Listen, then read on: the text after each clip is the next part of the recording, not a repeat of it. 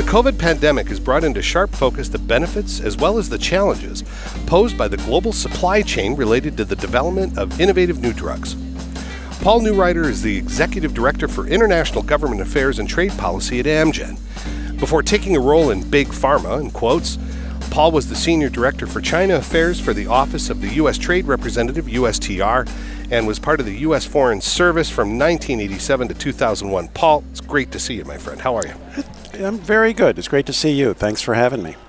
We're here in San Diego, California, the home of Amgen. Yes. We're not in D.C. It's 105 today. But it's okay. It's only 98% humidity. Exactly. Air you can cut. Advanced therapies such as CAR-T are driving the next generation of treatments. The August 2018 issue of The Scientist included a cell and gene tracker of all current CAR-T treatments at the time. It showed that China was running 240 CAR-T trials. The U.S. was running 144 CAR-T trials, but Europe was only running 40. What does this say about the current international innovation climate globally? Judging innovation is pretty tough. And looking at one quantitative metric really only gives one part of the answer and one part of the equation. It's also difficult to judge how many of those CAR-T trials are themselves, genuinely innovative, or is one just sort of, iterating various aspects of the problem. However, the numbers do show one undeniable fact, is that the innovative landscape in China is significantly different than it was even just a few years ago. And it's expanding rapidly. There's an enormous amount of money involved. Venture capital is going into China in a big way, and it's really expanding. We've also seen, at the same time, as your number shows, that the innovative landscape in Europe is shrinking. That doesn't mean that it's not good, but it's shrunk dramatically.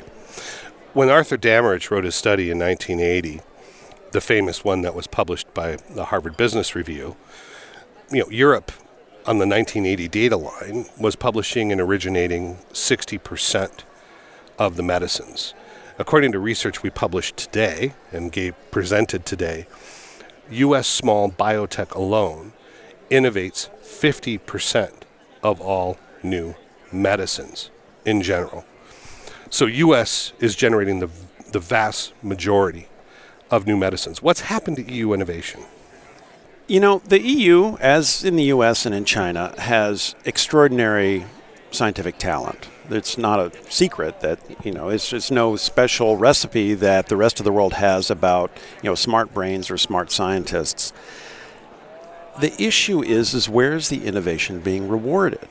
Where are people able to get their money out? Where are they able to raise the money necessary to, start a small biotech, to invest in new clinical trials? It isn't just a matter of being talented. You've got to be rewarded for that.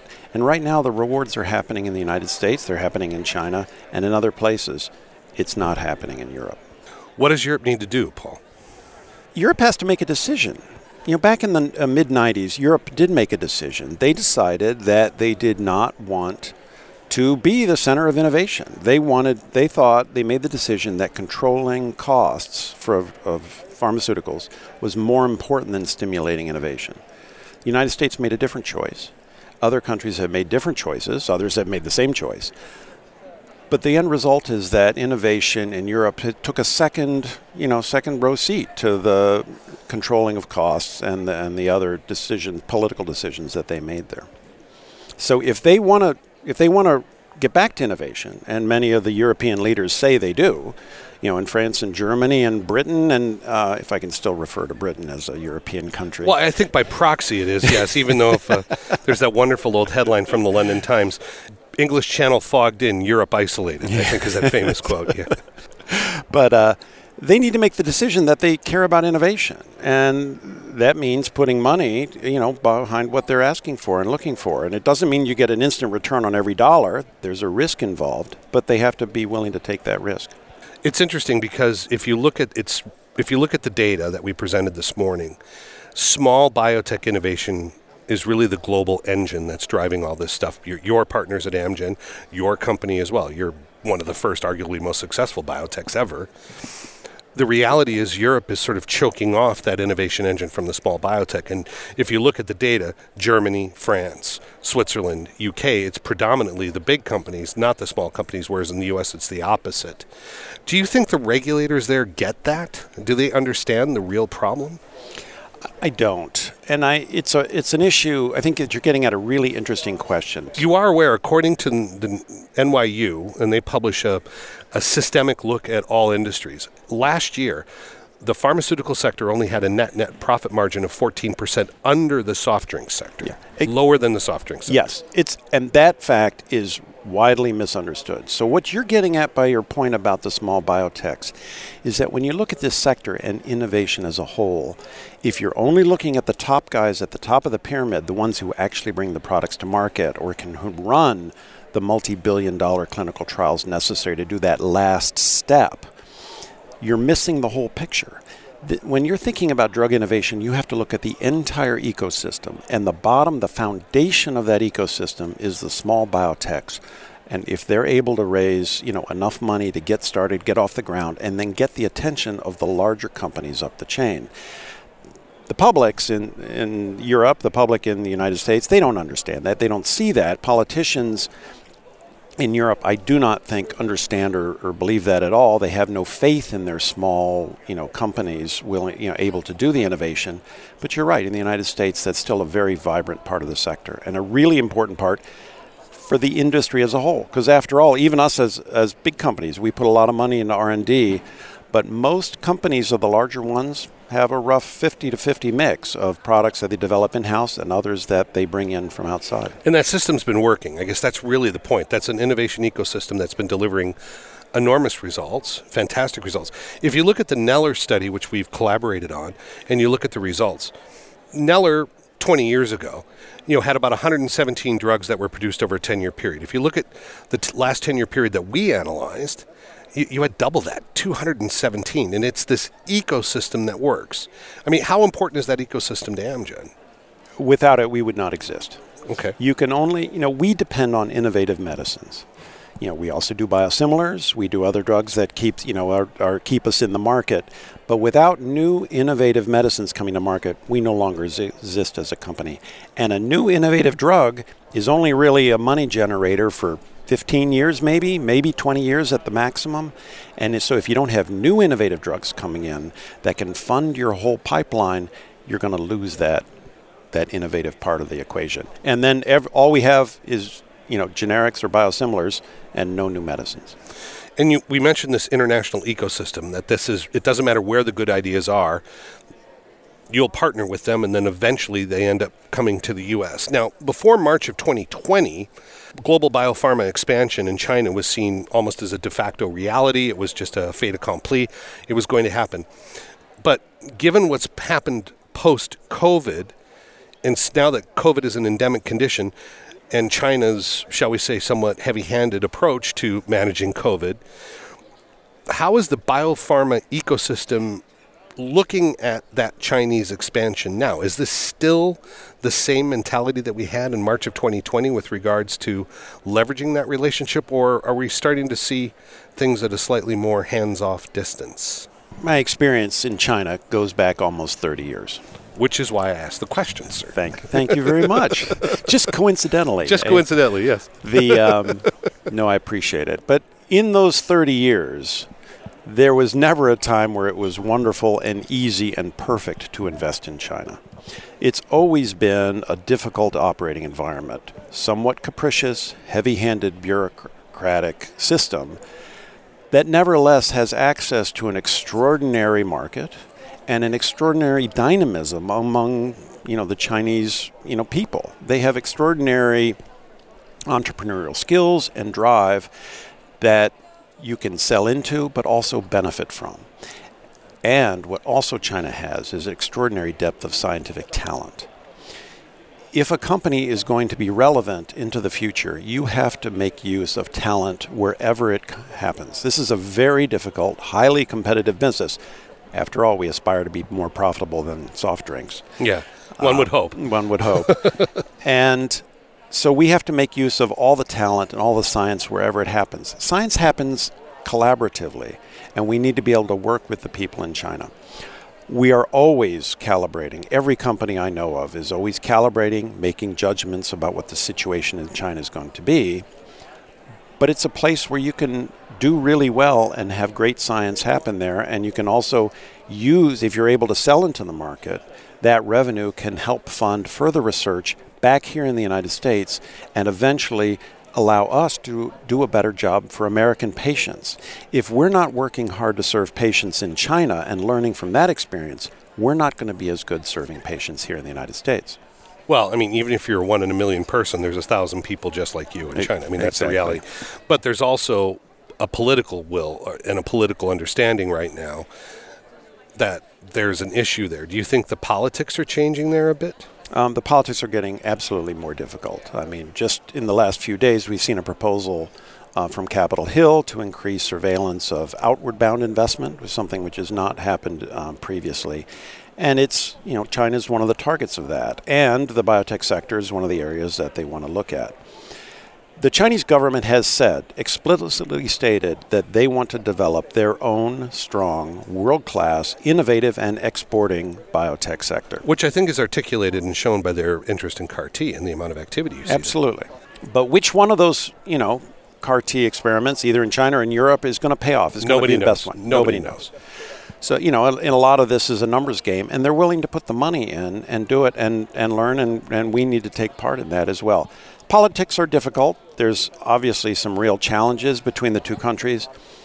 At the end of the day, China has a lot of patients. They have people who need treatment for difficult, grievous medical illness, and we're trying to help that.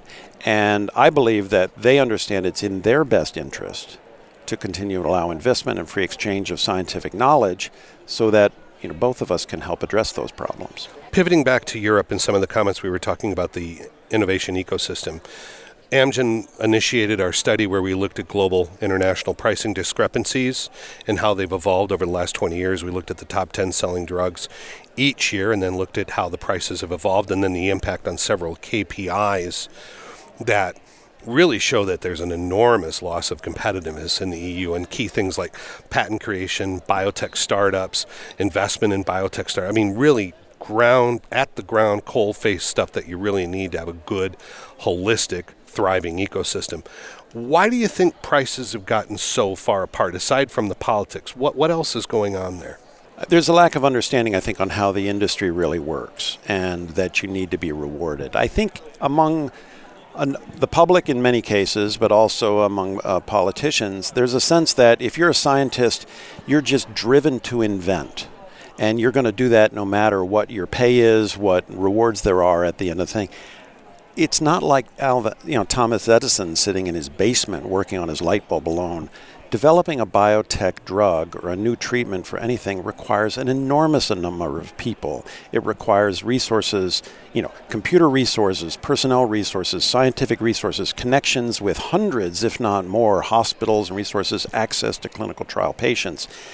That whole process is really expensive. And if you're not willing to give people the incentive to win on that while playing that game, you're not going to get the seed money at the bottom to do it. In February of 2020, before COVID hit, if you looked at the NASDAQ, 80% of the listings on the NASDAQ were biotech listings. It's an incredible number. A lot of those are companies that were relocating or upping their stakes to get late-stage equity because they don't get enough late-stage financing. Where do you think this ends up? It's a great question because there's a lot of discussion in the United States if we're getting the best end of that deal, among politicians. I think obviously we are. I think you agree that we are, and your numbers and so many of your studies have shown that exactly. American patients benefit extraordinarily from the very quick access that they get to new and innovative medical treatments and treatments designed for their specific problem, not just a hope that one general treatment will sort of deal with a lot of different modalities or a lot of different issues. But that story is not well understood. And I'd like to see actually more work being done on standards of care across borders. We've tried to encourage governments to adopt uniform standards for reporting quality of care or outcomes results of certain diseases across borders. Guess what? No one wants those numbers, really, because it's too scary. Well, the NHS, it's interesting. The NHS put in quality assessments about 4 years ago where they were looking at the various hospitals and several key metrics. And it was the doctors themselves that absolutely just went ballistic. Right. And that, politically, that just disappeared. And that's within one country, right? Exactly. But, are you going to compare Belgium, Spain, and England on, on how they're treating? Well, they were all part of the Spanish Empire at one point, but that's quite a few years ago. No, it's a very difficult question. And you're also talking about, the in terms of the entire healthcare sector, the pharmaceutical part is 10, 15%. Yeah, historically it's 11 to 13% of the overhead cost of the entire healthcare spend. Right. So, you're talking about all those other doctors, everything else, they all have their interests and their concerns, and they're fighting for dollars too. So it's very difficult often to get the right numbers. One of the other problems you see in Europe is the availability of health data is very, very practitioner focused. You'll have a practitioner who is a clinical trialist at a major state hospital, and they will own essentially, or they will control bureaucratically their data. Whereas here in the U.S., a lot of the data is owned by the hospital systems, and the doctors are generally well paid anyway. So the fact that they're trying to become a clinical trialist does not impact their decision to whether or not share data. What about these cultural barriers? When you at Amgen, how do you deal with the fact that it's just very difficult often to get those relationships? That's a really good question, because I was actually just in a panel recently talking about some of the challenges we have with new privacy rules, either in the GDPR. And not just GDPR, but that's clearly a major one, but also throughout Southeast Asia, China, Sure. Japan. Every country is sort of more interested in data. No individual one step stops trials from happening. No individual one regulation stops something from happening. But it's grit in the gears. It's friction. And at the end of the day, when you add up all the various bits of friction, it slows things down and it makes it impossible for us to proceed in a number of ways. We address the specific question that you're asking by doing a lot of education. We host lots of seminars. We do a lot of outreach. We work with patient groups as much as we can so they can become advocates for better progress in certain disease areas. We do that because people need to be educated, need to understand what's going on out there, and hopefully through that process we can reduce that friction and make it possible, not just easier, but in many cases possible to do new trials and examine new areas of disease. How do you see Amgen's clinical research developing? Are you doing more in Asia? Are you doing more, the actual capturing of data, getting a database owned by Oracle and then doing those clinical trials with a CRO? Do you see that moving more to other countries that would not traditionally have been 20 years ago?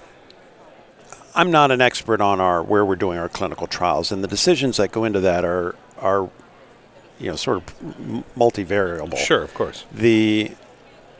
But yes, we're going into sort of anywhere that is willing to sort of host us. We have to, for some treatments, you need a very naive population that's not treated for any other illness. In other places, you need a very rare illness that may be high frequency in only small number of areas. So we're going to go to those places. Weirdly, and actually I talked to a number of government officials here. Government officials everywhere want more investment in clinical trials. But what they don't know is that it's incredibly competitive now worldwide. Yeah. Australia wants more investment in clinical trials, but they don't know that it's often cheaper to do it in Eastern Europe, and the level of science is almost as good, if not better, and they have more people. The quality of the scientists in Australia is fantastic. They've invested an enormous amount in their hospitals and in their scientific infrastructure, but you can't get your money out because it takes over 800 days to get a reimbursement for a drug even after it's been approved. France right now, 544 days after EMA approval, and that's France. Yeah. It's interesting. We have a client, I'm not going to say whom. We were talking to them, and they have a genetic therapy, and they were trying to negotiate with the French government. They said, look, we'll build a fab here. We'll build a factory. We'll work with your students. We'll set up an internship. We'll invest big here. All we ask is that, it's an orphan drug. You buy our therapy. And they said no. How do you get over those sort of humps internationally? President Macron, over the last, during his entire first term, invited and met with worldwide global pharma CEOs on a number of occasions. And at every one of those meetings, he said all the right things. I want your investment. I want your factories. We want to improve the level of treatment. And in his defense, he's been saying this for a couple of years now. He's really committed to it. And yet somehow, despite the fact that he's saying it, it dies in the bureaucracy somewhere. What we see the problem is that often the bureaucracies who are buying medicine see health as a cost. And not as an investment. Yeah. So ministers of finance, they don't want to talk to their ministers of health. And we've asked, like, why won't you even have a meeting with your minister of health? All he wants is more money. I don't have money to give him. But if you tell the minister of finance, for every person who has to stay home because they're sick, there's someone else who can't go to school because they have to take care of them. There's another family member who can't work. And it's a cascade of problems. If you can keep someone, let's say osteoporosis, if you can keep someone out of the hospital, the savings are extraordinary compared to the cost of an osteoporosis drug. But no one wants to think about that. They just want to think, I'd rather not pay that much money for an osteoporosis drug. Yeah. So right now, going on in Geneva, the World Trade Organization has a meeting, and top of the list of these issues are IP rights. Obviously, it's well known that about 4 years ago I was invited to the Gastein Conference to have a debate with Ellen Tone from Groningen University, who advocates TRIPS waivers and TRIPS regulations to have EU governments essentially grab intellectual property and take it. We've had Elizabeth Warren propose the use of a little-known clause called margin rights, which is part of the Bayh-Dole, which would allow theoretically the government to come in and capture IP for pricing negotiations. Why are these ideas gaining traction now? Well, it's not new. I've been, my career again, for over 30 years now, I've been working on intellectual property and arguing for the importance of maintaining intellectual property. It is the engine of innovation. If you're not able to retain your intellectual property, there's no point in inventing anything. And that's what you find. When you have places where there's no IP, there's very few innovations. Right. The debate in the WTO right now is rather unique in a number of ways, the most notable of which is it is a totally fact-free debate. Well, that's always makes it convenient, I guess. Really, it cuts the research budget down a bit. And it's easier to sort of make speeches on that if you're untroubled by the reality on the ground. Every single person knows and realizes that right now we have a huge surplus of vaccines. Yeah. There are vaccines expiring on the shelves every day. Countries in Africa are finding themselves having to throw out vaccine doses because they can't get into arms, not because they can't get a hold of vaccine. I spoke at the GIRP, the distributor conference in Berlin 3 weeks ago, and several of the countries' distributors were mentioning that, this week we're going to throw out 30 million doses. We're going to throw out 40 million doses. And we've been trying to give them away, and nobody wants them. And they're going to, the industry's going to, next year we'll, manufacture another 10, 20 billion doses. It's extraordinary. Because they're under contract, and that's what's going to happen. and there's a time limit on this, and we may well need more vaccines. Yeah, anyway. absolutely. So there is an issue. More broadly, there's an issue with public health. And certainly various governments in the United States with different administrations have expressed, want to help address that problem, and they want to show they care. Avoiding the facts and supporting this kind of resolution in the WTO that would remove IP, for vaccines, they think that's a good way of showing that they care. It's really destructive. What would happen? Let's say the U.S. Congress, we've seen all sorts of crazy stuff. We're seeing CMS not agreeing with FDA about accelerated approvals. We're seeing all sorts of things happen. What would happen to the ecosystem? We're here at Bio. There's 13,000 people. There's probably 500-600 companies. What would happen if Marchin was marched in? What would occur? Yeah. The decline in the European sector that you referenced earlier, the difference between 1985 and 1995 and the number of drugs sort of developing, it doesn't happen overnight. Japan changed its reimbursement mechanism and its time to market. 10 years later, things were extraordinary, booming. Yeah. So nothing happens and switches on a dime. There's things in train, there's procedures.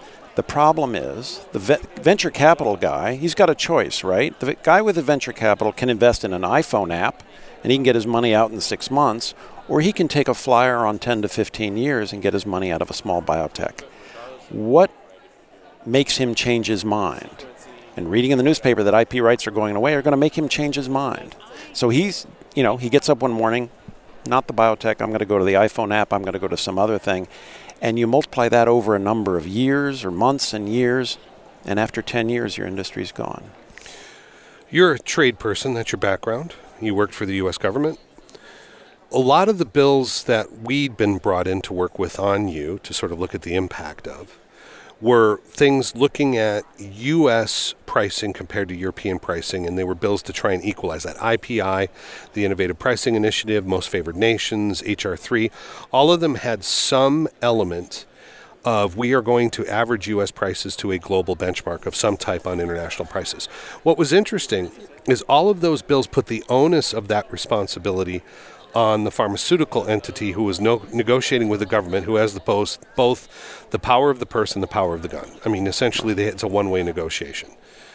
Why do you think none of the two administrations who dealt with this stuff, primarily the Obama administration and the Trump administration, why do you think they didn't put them under trade?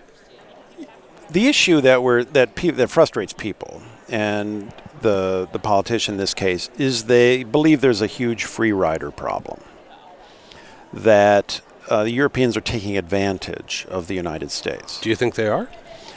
I think the free rider problem as an economic problem is very well studied, and generally the person doing the production gets the most benefit. Yeah, of course. You don't solve the free rider problem, but what you do is focus on how well you're doing despite the free rider problem. Right. And Europe is able to, to do what it can because there's a huge innovation engine in the United States, but it's U.S. consumers who are benefiting the most. Ultimately, yeah. So the question about trade, how do you get something done? Are trade tools the right way to affect a change? So it isn't a question of whether it's a trade problem or not. The question is, what is it about the trade regime that we work under?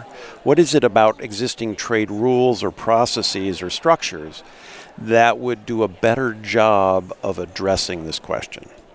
Now, the one thing about trade agreements or trade in general, is that you spend an enormous amount of time talking to each other. And that's more than normal. Well, perhaps more than normal, hopefully productively, but nevertheless, there's a lot of talking. We'll discuss that over a beer later. There you go, exactly. Right. However it's done, the United States has not had a dialogue at any official level with the European Union about what is going on in the overall world pharmaceutical sector. And why is that? That seems odd to me. I mean, this is 20% of our GDP. You would think that this would be, given all the heat we've seen in the Hill on this, why not? That's a great question. I don't think people have thought about it so much as an integrated international issue. I think they're coming around to that point right now. The current proposal for trade and technology consultations between the U.S. and the EU is one way to improve things, because it's an opportunity to talk about a whole range of subjects, but from economic to security and other topics. And so that's something to do. There's an awful lot of pride in both sides of the Atlantic about our system is better. Why would we want to talk to them? The Europeans think we're insane. We think they're crazy. So there's not been a lot of common ground to talk. They're not mutually exclusive positions, by you. No, nor did I intend to say that they were. Yes. No, and so I think that's why I don't think people have sort of thought about it in that way. Attempts to sort of force us to solve the problem for the government are doomed to failure, and I think you've seen that. I mean, while there have been a lot of proposals, it hasn't come to fruition. There needs to be a way to have a discussion about how both of us want to see this industry develop. How do we expect the structure to keep going? Do we value innovation? Do we need innovation in such a way? I think the answer is yes. I certainly am highly invested in that answer being yes. But other people have to make that decision. I mean, ultimately, if one of these things would have passed, if circulating in a country like Italy that's probably generating 2-3% of your gross revenue, you would probably say we're not, and it's also killing your average price, which would have been under H.R. 3. You'd probably say, well, we're not going to go. I mean, Europe would have ended up being the big loser, and ultimately the big loser are the patients. That seems like an extremely cynical political policy to me. I don't think people fully understood the ramifications of what they were doing. They assumed that there would be other engagements that would increase investment, or that somehow European governments would make different choices to stop any decline in healthcare. I don't think that's the case. I don't think that's what would have happened. It's impossible to predict for sure, of course. But your last point is the most important one. The real losers would have been patients. Absolutely. I mean, and we've already seen it with several companies now pulling up lock, stock, and barrel and leaving Europe. They're actually saying we're departing. I mean, we have seen examples now. And it was quite interesting. It sort of shocked a lot of the European politicians. Like, wow, why'd they do that? It's like, well, you're not willing to buy their truck. Yeah. Weirdly, we're, at one level, we're very simple people. So the industry's gotten hit every which way from Sunday the last few years. All the pricing bills, then COVID. Now you're having the accelerated approval called into question. FDA and CMS aren't agreeing. You have international trade issues with China. You have... And other issues. Yeah, other issues, WTO issues going on. I mean, whole retinue of things going on. Okay. If I were to give you a magic wand and say, okay, Paul, you could make one wish to try and fix this stuff right now, where would you start? What do you hit first? Magic wand time, huh? Yeah, or genie, genie. Fairy dust? Can I do fairy dust? You can do pixie dust, fairy dust. Okay. Yeah, anything you want here. That's right. Good. Magic troll, bridge troll. Bridge troll. We go bridge troll. We go Scandinavian on it. Okay. At the end of the day, these are the questions that we're talking about are political issues. Right. That have to be supported by the public. Let me say this. I think they're political issues that are supported by economic realities. Well, true, but the public, politicians aren't trying to change the structure of the industry just because they woke up on the wrong side of the bed. They're being driven to it by pressures coming from what they see as their constituencies. It's a political calculus. Yes. And, wherever I've been in the world, politicians do try to respond to their public. Even the most authoritarian governments keep their pulse on their public, and there's demand for change. My solution to the problem is I'd like to see, and we're working on this in a number of ways, a lot more education and understanding among the public about what the value of health is. You think you're taking a pill. What's that really worth to you? Okay, well, I can go to work today. I feel better today than I didn't yesterday. I get to get out of bed a couple days earlier than I would have otherwise.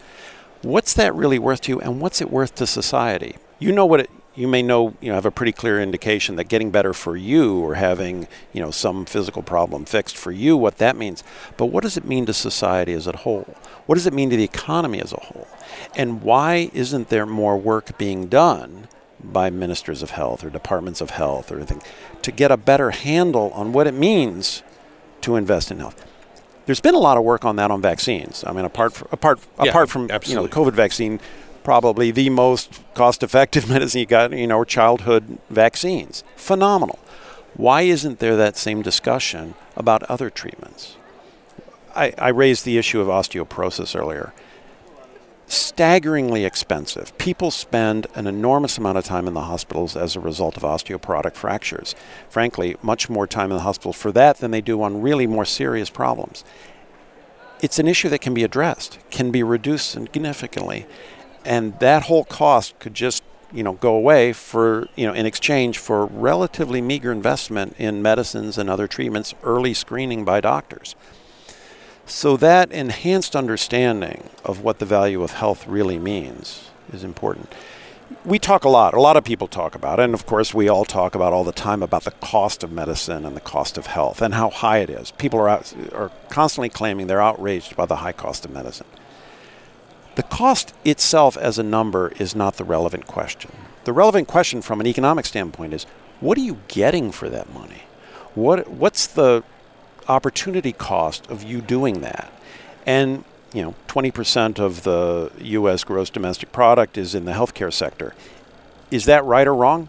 Well, we don't know because we don't know the value of that. If that's actually doubling the other 80% of the economy, that's a pretty good investment. If it's not, if it's only increasing GDP, by 5%, that's not a very good investment. We don't know that, and no one has a good grasp on that. And certainly they're not looking at it in Europe. They're not looking at it in other countries. Paul, it's always a pleasure to see you. Always a pleasure to talk to you. And really, thank you for the conversation. It's been awesome. Absolutely. Likewise. Always enjoyable from my end. Thanks, as Paul. well. The executive producer of the Vital Health Podcast is Dwayne Schultes. Our editor is Jonathan Ballin. Our project manager is Gwen O'Laughlin. This Vital Health Podcast is a production of Vital Transformation LLC, copyright 2022.